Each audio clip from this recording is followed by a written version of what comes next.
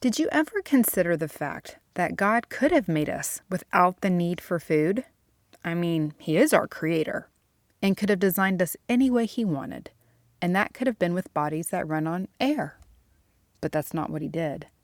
Part of what makes us human is our need for food, real food that He made. Psalm 104:27 says, "All creatures look to you to give them their food in due season."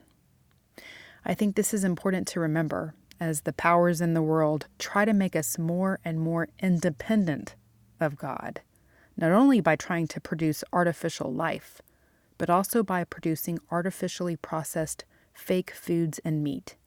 It's like they're trying to be God. But there's only one God, and He made us flesh and blood and with the need for sustenance from His creation to live. These earthly bodies need earthly grown food to be healthy, and there is responsibility, stewardship, and dependency on God and to God tied to that.